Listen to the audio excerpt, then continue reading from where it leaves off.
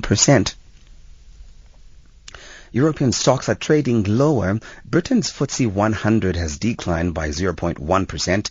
Germany's DAX is 0.3% down, and the CAC 40 in France is flat. Looking at the commodities market, gold is trading at $1,082 and platinum at $972 an ounce. The price of Brent crude oil is at $55.35 a barrel. Morning Talk on SAFM. All right, now we focus our attention now on the issue of higher education preparation. Where are we going wrong? But before we even go there, the President of the Republic of South Africa, President Jacob Zuma, is on the line. He wants to talk about PJ Powers, who was on the forum at 8 an hour ago with Sakina Kamwendo. President, good morning to you, sir, and thank you very much for joining us. Thank you very much, my brother. Sorry to interrupt your program. I couldn't make it with Akina Commando earlier. I just wanted to make a comment, social comment really, not political comment. Yes, you are a citizen after all. Yes, because I was appreciating the program. I think yesterday, was it yesterday? It could be yesterday or day yesterday. She had Joe Trollo. Yes. On Sobukwe. Robert Sobukwe, yes, sir. Yes, and I appreciated it because it's important that this important public broadcaster helps people to understand and shape and influence people, because it does influence people in one way or the other. Much as George Rolo is my colleague and comrade, ANC and the PAC have nice sparring matches historically. There were one or two points I would have taken up, but I thought it was not necessary. It was important that we give President Sobukwe the right, and then people should know who was Sobukwe. And I think the callers were very enthusiastic about it. Now, I appreciated it. I said, well, I will tell her one day that is good. Have more of that. Today, she had PJ Power, and you could hear how the South Africans were happy. And I was going to just say, please keep it up, because I listen to this every morning, rest assured. Much as I don't phone, for obvious reasons, of course. And I was so happy because I was saying at times we are subjected to very negative criticisms and counter-criticisms, and just to hear people how happy they are, how much they feel that South Africa is good, etc. I was really very happy, and I just wanted to make that little comment to say, if SA would do this more often than once in a while, just to make all of us happy. When PJ emerged, as you know, we were struggling. People might think that we're not keeping company of what she was doing. We're listening. It was also refreshing to us as we were in very difficult conditions. There are many of such talented South Africans who have made a contribution. She made a contribution particularly because she was white, and she was really, in a sense, crossing and linking the two, what was looked at by those who looked at things superficially, as if it was a struggle between black and white. But she was one of those, from the cultural point of view, to link the two societies and really make also an example that we can be together and be in culture together and be happy together. It's an important thing, and I was very happy with the compliments that people gave to her. That was just my little comment I wanted to make, really. I'm sorry to have interrupted your program whilst you are dealing with more important matters, just to take this ordinary fellow from Kandla who... More than anything, Mr. President, it would be more honoring if you agree to talk to us, not on political matters, but you come and join us for an hour perhaps and talk about issues like this. You find it interesting to talk about PJ Powers and cultural matters. If perhaps you would agree to talk to us on such matters. No, we can. At some, I would be very happy just to talk as a South African, because that's what I take myself first as, rather than any responsibility given to me. I'm sure at the right time we could do it, and I could talk about what was my understanding about such activities, cultural issues, how they contribute to nation building, etc., etc. That would be wonderful. All right. My people will talk to your people, and we'll make it happen, Mr. President. Okay. Thank you very wonderful. much. Great. Thank you very much for your opportunity and time. Thank you, sir. Thank you. Bye. All right, that was the President of the Republic of South Africa, President Jacob Zuma, talking about what Sakina had done in her program and referencing also the conversation she had about Robert Mangaliso Sobukwe, feather of her cap. I hope she's listening. If not, we'll cut this up and have her put in a CD or something. All right, we'll take a break and come back and focus now, as we had planned, to talk about higher education preparation. Are we doing something wrong? Where exactly are we going wrong? Nelson Mandela. How will you change your community in honor of Madiba? SAFM, the power to make a difference is in all of us. Sick of always missing your favorite SAFM shows? Well, now you don't have to. We have a free podcast service that allows you to access them directly from your cell phone, PC or tablet, whenever and wherever you're ready to listen. Go to safm.co.za and click on podcast. This takes you to the SAFM page on iono.fm.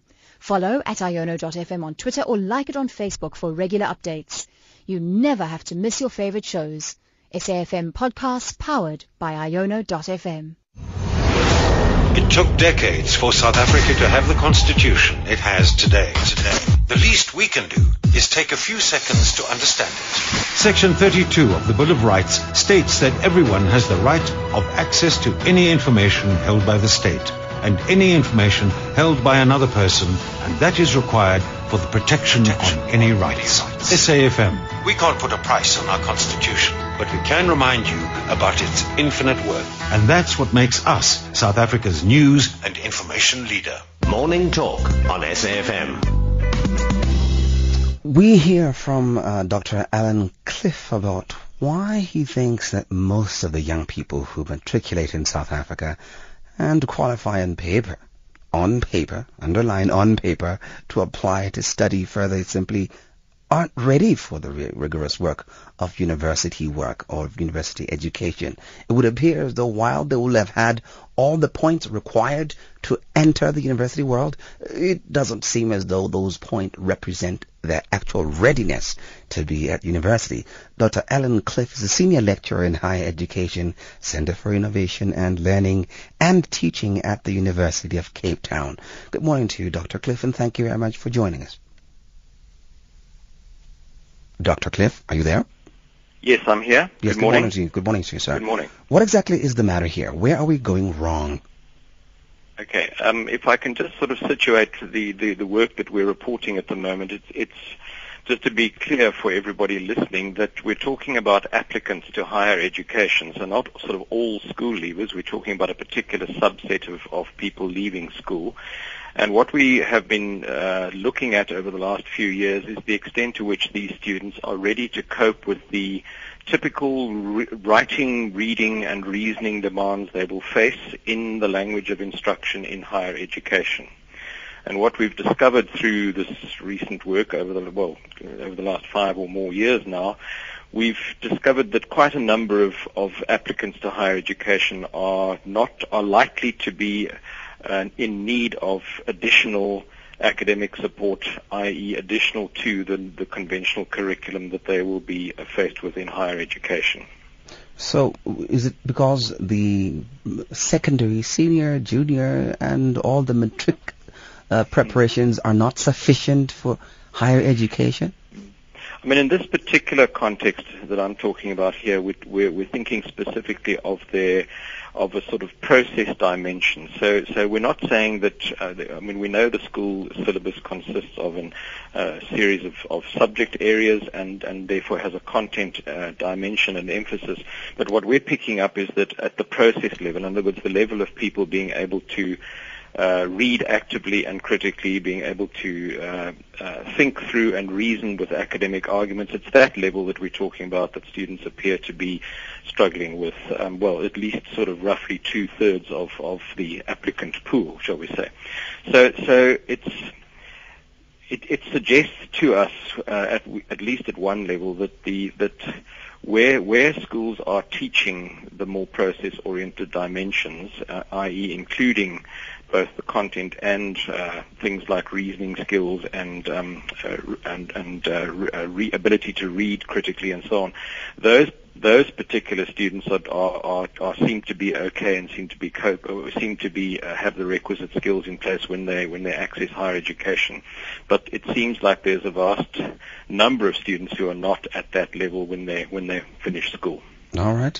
Now, when we look at this whole idea of readiness for university education, is it possible that perhaps there's a great chasm, a great distance that needs to be bridged, either by bridging courses at universities, which they would say they're already doing? Yeah, that's kind of what we're talking about. It is in essence about a gap. But let me just be clear. There's going to be a gap anyway. I mean, the whole purpose of higher education is to attempt to bridge the gap between school education and tertiary education. So that's to be expected. But what our work is, the implications of our work are that we need to be going further. And yes, bridging type courses might be useful mechanisms, but I think certainly what I'm arguing in my recent work is that this is much more about some kind of embedded and integrated curriculum. And I'm not the only person who's saying this, by the way. Quite a number of people have been making those points over quite a number of years. So what we're saying is, when, for example, institutions say, but they already have these mechanisms in place, maybe what it is to have a very critical look at the kinds of mechanisms that are in place in higher education and decide whether they're really truly effective. And the general sense is that the most effective kinds of interventions will be embedded in discipline context. In other words, if you're going to teach students to become doctors or engineers or lawyers or whatever it happens to be, the kind of support that is going to be needed is going to have to be embedded within the content of the actual curriculum that they're taking, and not some kind of add-on mechanism or some sort of additional support mechanism that is meant kind of to fix them up and then sort of put them back in the mainstream curriculum. Certainly that seems to be what is, especially if the scope of the problem is as big as it seems to be at the moment. We can't be looking at some kind of model. We're looking, I think, for something that's much more integrated and embedded in curricula. We're having this conversation right now almost as though that this is something that has just been picked up, and yourself, with the work that you do, is it something that is new to the eyes of people who are looking into educational matters in South Africa, or is it something that has always been known that you're just highlighting? Yeah, no, it's not a new issue. I think why there's a sudden interest now is that we've just released this data suggesting that the scope of the problem is quite large. So maybe that's why there's a kind of heightened interest at the moment. But as I said, plenty of my colleagues have also talked about extended programs. There are models on that, or proposals on the table now for extended curricula becoming the norm in higher education in this country. So it's not a new issue, but what I think we're trying to highlight at the moment is that higher education needs to be responsive, and it needs to be responsive at a level or to a scale that perhaps we hadn't anticipated up to now. And certainly the additive model, in my view, is not the most appropriate or possibly even the most effective way of addressing some of the scale of these issues. All right, stand by, sir. I want to take some calls for you. For those who would like to join in the conversation, this is the time, 0891-104-207, 091-104207. If you'd like to send a text message, you could send it to 34701. Don't forget, each text message will cost you R2. We're talking higher education. What do you believe is the problem? You, as an individual South African, perhaps you're also in the education industry. You love education, or you have children that you're concerned about who are to enter the university world.